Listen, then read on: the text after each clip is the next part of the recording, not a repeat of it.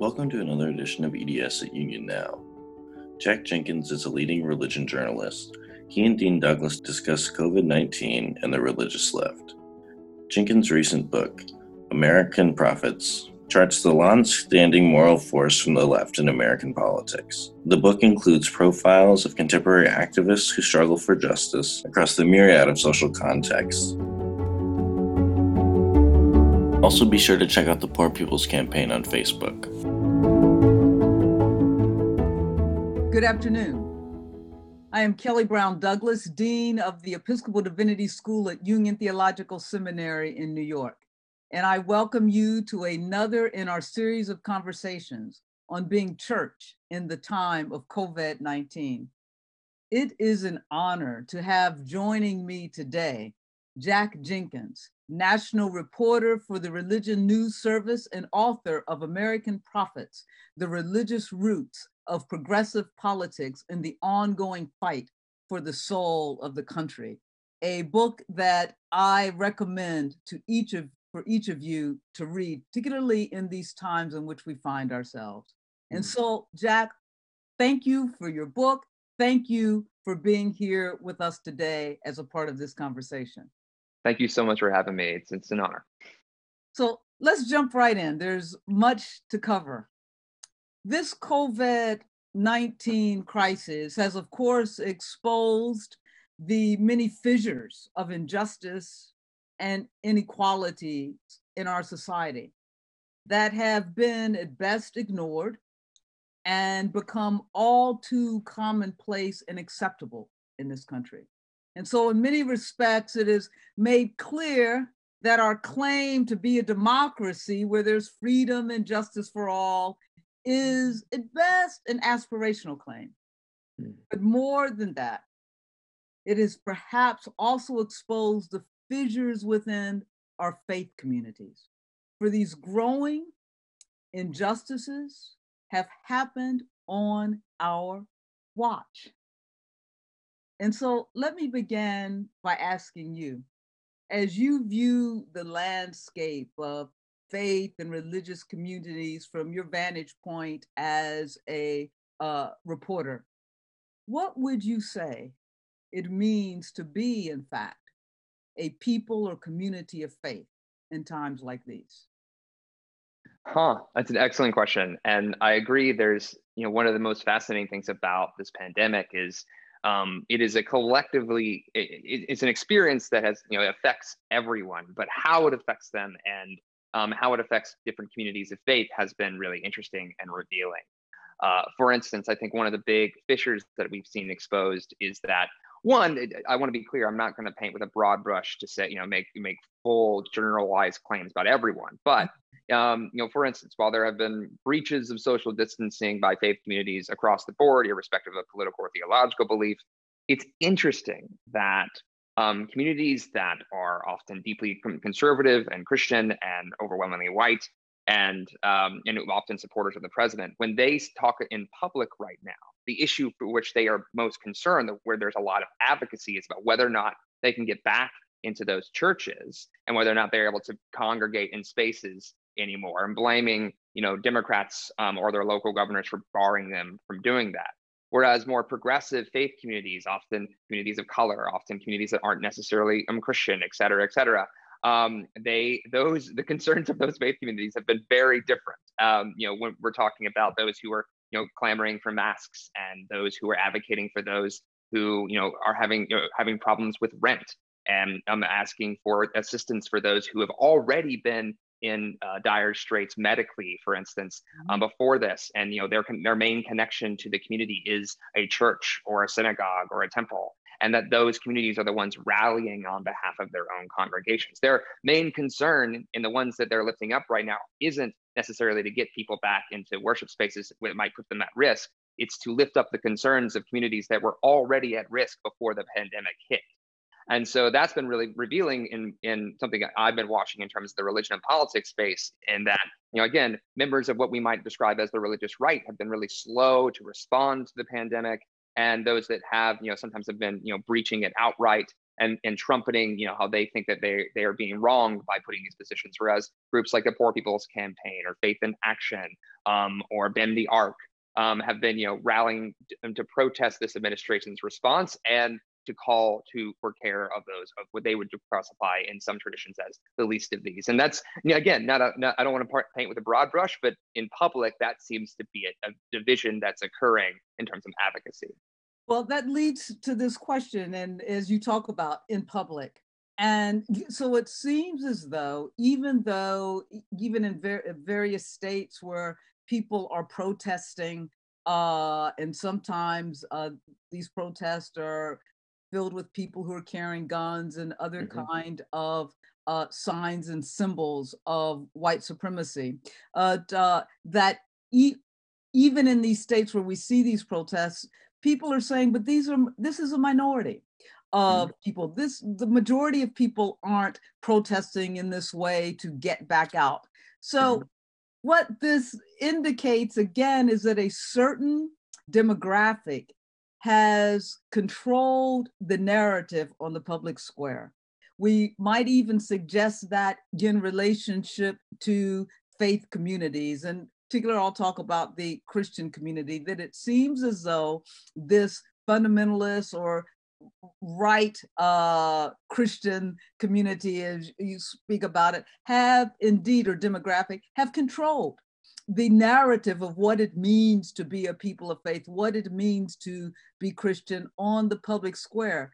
Whereas the progressives or the religious left, as you have identified in your book, while you say they've been working behind the scenes and creating policy, et cetera, they don't control the public square. They don't control the discourse.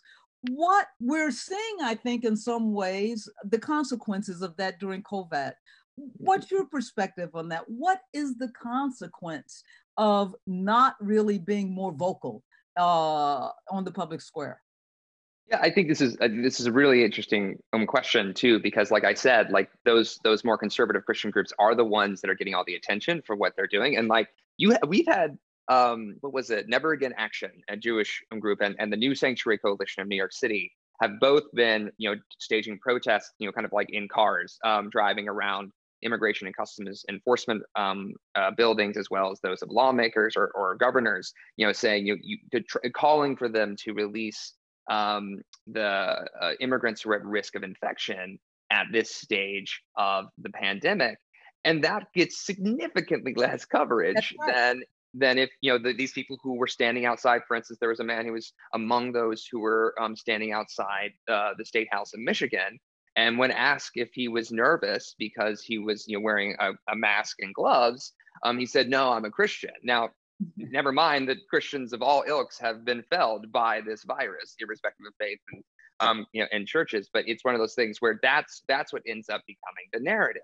And I think that's something that the religious left has often struggled with. And it's something that, as a journalist, when I wrote my book, and also the reporting that led up to the book, was really fascinating to me, that a lot of subsets of the religious left are hyper organized. They'll have gatherings of thousands. They'll be able to, really push for change in specific ways, whether that's, local legislation or a statewide piece of legislation, or even at the national level. And you have people like Reverend William Barber who are out there, really trying to push national campaigns. You have people like Sister Simone Campbell, who's head of the Catholic Social Justice Lobby Network, who are out there really pushing for this kind of stuff. Tracy Blackman, who has really kind of occupied a very prominent space within the United Church of Christ, but also within activist circles when it comes to race and immigration and climate change. But again, and something you've noted is that there hasn't been the same sort of recognition of this group as having power or having even influence on the way people talk about religion in the public square. And the consequence is that they have less impact in an overt way. Usually, and what I kind of chronicle in my book is that they are having tangible, very real impact and have helped pass massive pieces of legislation, including the Affordable Care Act. But it happens quietly and almost behind the scenes. It's not something that allows them to reclaim the mantle and the sort of concept of religion in the public sphere that the group often described as the religious right has held on to for so long. But it seemed, even with that, yes, being the case, that what impact then does that have on our culture? and the Right. collective moral conscience of a people. And so what we see now is the kind of rhetoric we are seeing now, this very, well, the ideology and the cultural realities of white supremacy. And when we see something like we've seen happen in Georgia, young Black man jogging, and we don't hear this moral voice. It's crickets from the White House, and it seems that it's crickets from the religious left, the white religious left. And so that shapes a collective consciousness. And we have the sort of conservative Christians who are seeming to shape that. And so you get these kind of movements of protests, presumably for liberty, but we know it's about much more, but it's cloaked in a Christian narrative. So what are we seeding here? No, I think that's a really interesting question too, because to your point, while there are faith leaders and activists who do decry those sorts of things, if they aren't recognized in the media, or if they aren't as loud as they need to be, or if there's, like you say, crickets, particularly among white progressive Christians, what that means is in public, that doesn't become a faith calling. That doesn't become a reflexive thing to say, well, as a person of faith, I must decry that on moral grounds. The shooting of unarmed Black men in public, right? Like that's not a faith issue. That's just unfortunate, and you change the channel. But if it's an issue about abortion or opposition to same-sex marriage, for instance, and you're a conservative Christian, that is seen as an authentic faith issue in the public square. And so you don't have this cachet where if a pastor decries that, and they're not, for instance, a member, of a Black Christian community that might be directly impacted by the loss of that individual, then they're seen as like, that's kind of weird. I mean, I guess it's a faith issue, but the way that those get created, the way that we become aware of a moral fabric in a society, in a culture, is when we decide to accept things as normative. And the only way you do that is if you have the kinds of things you're talking about, where someone, say a white progressive Christian, decries those sorts of acts in public. The media covers that as an authentic Christian witness, in addition to the pantheon of other Christian outcries and other faiths that are crying out against that. And then that becomes known as a faith issue. And in lieu of that, it will be the religious right who continues to occupy and hold on to the concept of religion and the concept of moral stakes connected to faith in the public square. So let me stick with this just for a minute more, and before we start asking, so what's the solution to this? So when you talk about, yes, not being able to see certain things and recognize them as a faith issue, and what we've seen recently, the white religious left has recognized that the matter of immigration and the way in which we treat immigrants is an issue of faith. They've talked about the way we treat strangers, et cetera, the way we treat the least of these. Even when we've talked about the rights for LGBTQ persons, it has become a faith issue, and the way in which every human being is seen as a sacred child of God. What is it about this matter of race that does not allow the progressive white religious communities, there are exceptions, but that doesn't allow them to speak out as boldly on issues of racial injustice as they've presumably done in relationship to other issues? Because we know the Black faith community is, when we talk about Ferguson and all of that, we're talking about Tracy Blackman, et cetera. But what's going on in the white progressive Christian community and beyond? So I think that's a really important question. And one of the things I kind of talk about in a chapter that kind of deals with race in my book, near the end of it, is kind of the impact of Ferguson and then Charlottesville in particular, was like the kind of forging of some new connections and communities that kind of crossed into, more white religious spaces when it comes to solidarity around racial justice, the Black Lives Matter movement. And what's interesting about that, to your point, is like, well, where's that been? And I think there's a complicated confluence of answers that feed into that. I think one of them is just history. I think also one of the tendencies that I found in my reporting predating those incidences, and I think that could be backed up any number of histories, is, white progressive Christians often kind of ceded that space to Black Protestants in particular to say, well, that's a faith issue, but it's kind of their faith issue, right? We'll show up and wave at the rally, but we're not going to necessarily trumpet that from our pulpit. And what I have heard from some pastors and faith leaders is that it's interesting, they might feel very strongly about an issue of race, for instance, but preaching about it, they get so much blowback from a ostensibly progressive community that they become wary of discussing it in public. I was told that by some pastors, that they felt that they were pushed out of congregations that were primarily white and otherwise they felt to be deeply progressive, because they were taking a stand, for instance, on police brutality and how that disproportionately impacts people of color. And so it's one of those things that one of the critiques I've often heard of white progressives from activists in this space is that they can put the Black Lives Matter sign outside of their church, but that's not the same thing as owning racial justice as a faith issue, like you said they might do for immigration and this new sanctuary movement, et cetera. And I think that really comes down to that it actually is more complicated in their communities than they might want to admit, that issues of race are still uncomfortable even among ostensibly deeply leftist, liberal, progressive Christian communities that otherwise feel that they're at the vanguard of religious progressivism when it comes to LGBTQ rights, for instance. I just think I talked about that a little bit in the book. There's just a lot more work that needs to be done in that space, from the perspective of progressive activists, than a lot of the white progressive activists want to admit. Yeah, it reminds me of what Martin Luther King said, and it remains true, that to paraphrase him, sort of our greatest enemies are not the bad folks, those people who are just downright white supremacists and carrying those signs, but it's the silence of the presumably good white Christians that is most harmful. And it's revealing of really how, when we talk about white racism, when we talk about white supremacy, how deeply embedded that is even within our white religious community. So there's something about, I always say, something about whiteness that becomes a barrier when we are called to live out the values of our faith. So here's what I'm wondering, Jack, and you can tell me what you've seen.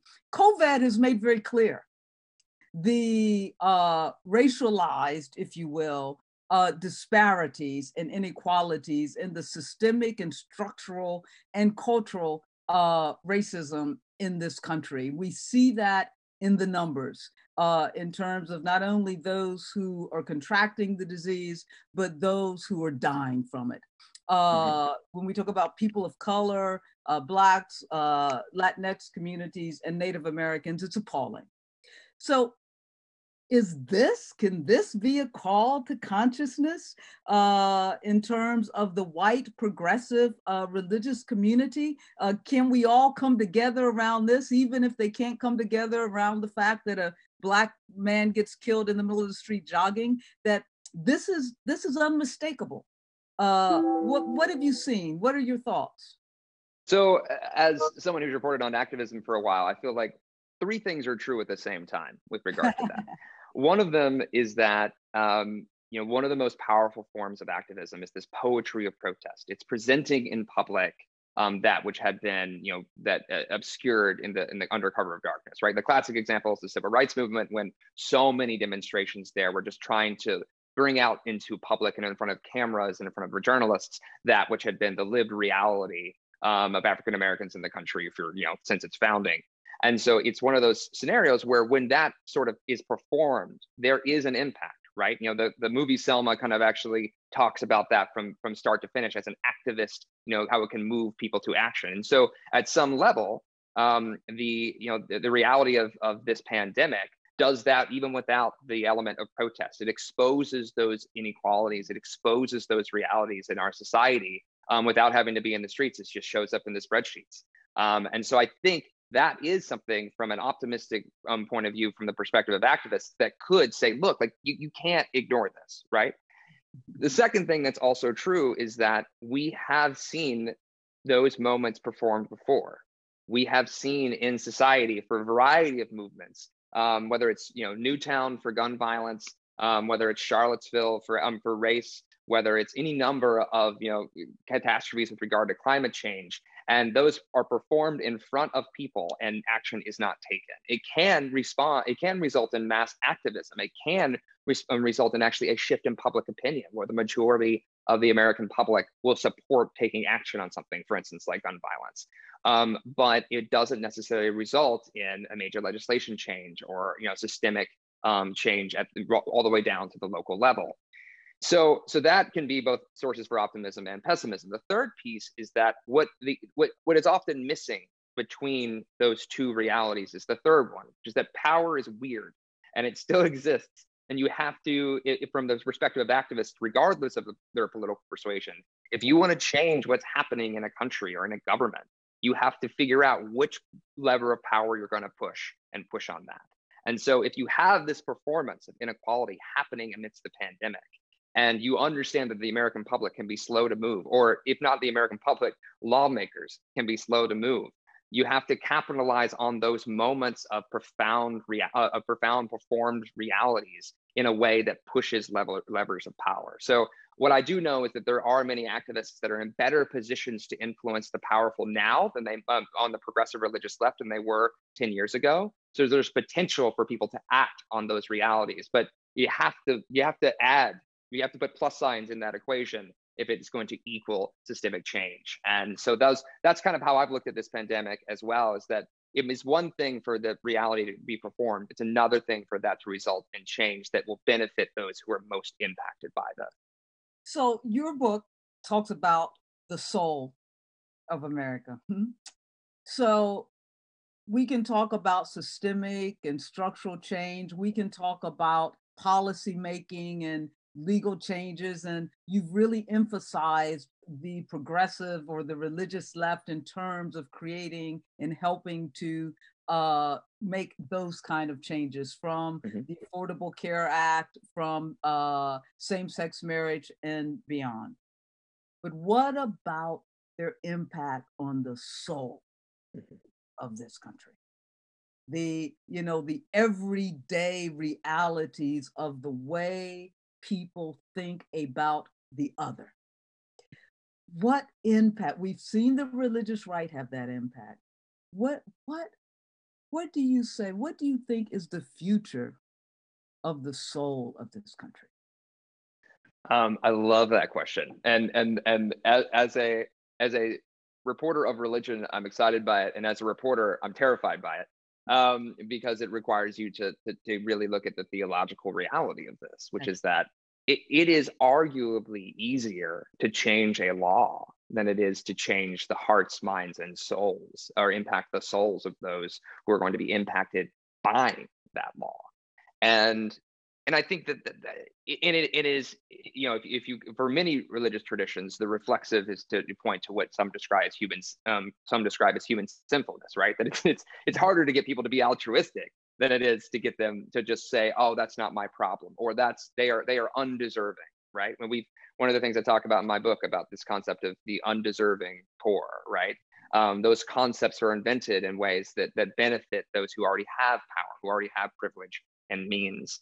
And so it is always going to be a higher call for progressive activists, faith-based or otherwise, to try to convince people to not only act differently, but think, and in the religious context, pray and experience the universe differently, where they don't just see, well, I need to do this so I don't get yelled at on Twitter, but I need to do this because it is what is right and what is just. And I think that is the unique call of the religious left. That is a unique element of the religious left that makes them powerful in a way that I think is more difficult for activists in the more secular spaces. And the religious right has proven to be very, very prominently successful at that. That they have, with issues that they describe as moral issues, particularly LGBTQ rights and abortion. They say that these are deeply held moral issues, and they've managed to really prop up the Republican Party in many ways around those two issues. And I think the religious left has a similar power to impact the way people are and how they see the universe and how they connect to the divine, which is like life-changing for a lot of people. It's just that theology has to be preached a lot to get systemic change. And how long were we preaching similar messages back in 1776 that still haven't been actualized? Things that were being preached in the early era among the least in the dispossessed that we still have not made manifest on. And I think that's kind of like the lifelong project of the religious left. But it also, unfortunately for them, it's not something they get to wallow in because the dispossessed still need those people to change the hearts of others. And so I would argue that there is this battle for the soul of the country, as I describe in the subheading of my book. But what that really means is changing the way people operate and how they think about not only themselves, but their relation to others. And that will take time, and more than just a law change. It will take a lot of hard conversations. So final two questions following up on that. So what is the role? You're a religious reporter, for a national organization. What is the role of not simply a reporter, but a religious reporter when it comes to changing the soul? What a great question. So, I am religious insofar as I'm Presbyterian. And I am of the disposition that there are people who try to pretend that journalists and reporters should be automatons that don't have feelings and opinions on anything, and like we're just robots that see things and tell you what happened. That's not true. And I believe that the virtuous act of a reporter is having those things and still pushing yourself to always tell a fair and true story, even if it's about people you don't like, even if it's about organizations that don't like you. And so I say that in the concept of, bearing witness is one of those things that can have an impact on others. And we reporters don't describe ourselves as advocates. We aren't activists. It's not what we do. But we do try to draw attention to things that we think are important and noble, that are worth noting. I mean, we're advocates for the subjects of our stories because that's what reporting is. It's drawing attention to unjust things. Would the reporters for Spotlight describe themselves as advocates? No, but they were doing just work to try to draw attention to the Catholic sex abuse scandal. All of these reporters that recently won Pulitzers just this past week, often they were doing the hard work of going into having difficult conversations with systems of power quite often, and having conversations with those who have been impacted by power and making sure that's in front of the American public to see. That doesn't always result in change, right? You can have a front page article on something very important and people just, turn the page or change the channel. But it is the responsibility of a reporter to make sure that you are talking to the powerful, not in ways that give them a pass, but in ways that reflect those who don't get a massive megaphone. And I'm of the disposition that journalists, it is not just, something that they should reflexively do every once in a while, but it is our charge to inform the American public about wrongdoing, injustice, corruption, and about that and while we also cover things that are going well, not with an uncritical eye. And that requires also acknowledging the plight of those who are struggling. And that isn't always easy. That isn't always fun. But ideally, in a perfect world, exposing those sorts of things can impact the average American and how they think. I forget, there's actually an apocryphal adage, in the Christian tradition of preaching with the Bible in one hand and the New York Times in the other. It's not technically, I believe, what was said, but I really like the idea that in a religious context, regardless of what faith you are informed by the present and also moved by the traditions and the precepts of your faith. So I think the reporter has a role in that one hand, and the bearing witness in its best form can help alter and change the public for the better. Great. Thank you, Jack. We are right up at our time. And so I want to give you the opportunity to say one last word. And if you can, if you look into the future, come fall, we're going to be in the midst of one of the most significant elections in this country, really determining the soul of this nation. Mm-hmm. What is the thing that you would like to leave us with as you look out on that as a religious reporter? to what do you see and what do you see ahead for the challenges even of faith communities in trying to have some impact, the religious left, on that election? I will think what's interesting about this past Democratic primary is that the religious left already has started to have a more noticeable impact than they have in several cycles in the past. The fact that so many candidates wanted to show up to events hosted by, for instance, Reverend William Barber and Reverend Liz Theo-Harris and the Poor People's Campaign, and wanting everything from Pete Buttigieg standing silently at his protests to Joe Biden and Kamala Harris and Elizabeth Warren speaking on stage alongside them. There's already some elements to which the religious left and parts of the religious left are helping push this in one direction or another. Arguably, African American Protestants are a big part of the reason that Joe Biden's the presumptive nominee. And so, fast forward to the general election, it's everything about 2016 was about these narrow margins of victory for Donald Trump. He has a very narrow path to victory to get reelected. And so it's these small little communities that have long been thought to be inconsequential compared to bigger demographics that could make or break the 2020 election. And that includes a lot of communities that are important to the religious left. That includes African American Protestants. That includes Muslims who live outside of, lived in Dearborn, Michigan, or outside of Detroit. That includes Jewish communities. That includes white mainliners and white Catholics who live in the Rust Belt. Those are people whose votes may not have always been at the center stage. Some of them have. But that are going to be courted in a very specific way come 2020. But I will say this, which already been interesting. It's there's already some coverage of moving ahead towards November, where we might still be in relative states of lockdown. We're talking about whether or not we'll be able to vote by mail. And in certain states, you can't vote by mail without an excuse. But in Missouri, in the past few days, a group of rabbis realized that while fear of contracting a terminal illness is apparently not an adequate excuse to vote absentee by mail, religious faith is. And so they have issued a statement declaring that it is a religious edict that you should be protected, and that should be something that allows someone to vote by mail. And I think that other faith communities may be primed to take a similar tack. And that alone will enfranchise those who otherwise wouldn't have been able to vote, or if they voted, they would have been literally risking their lives to do so. And so I would be watching those sorts of things closely, as well as to your point.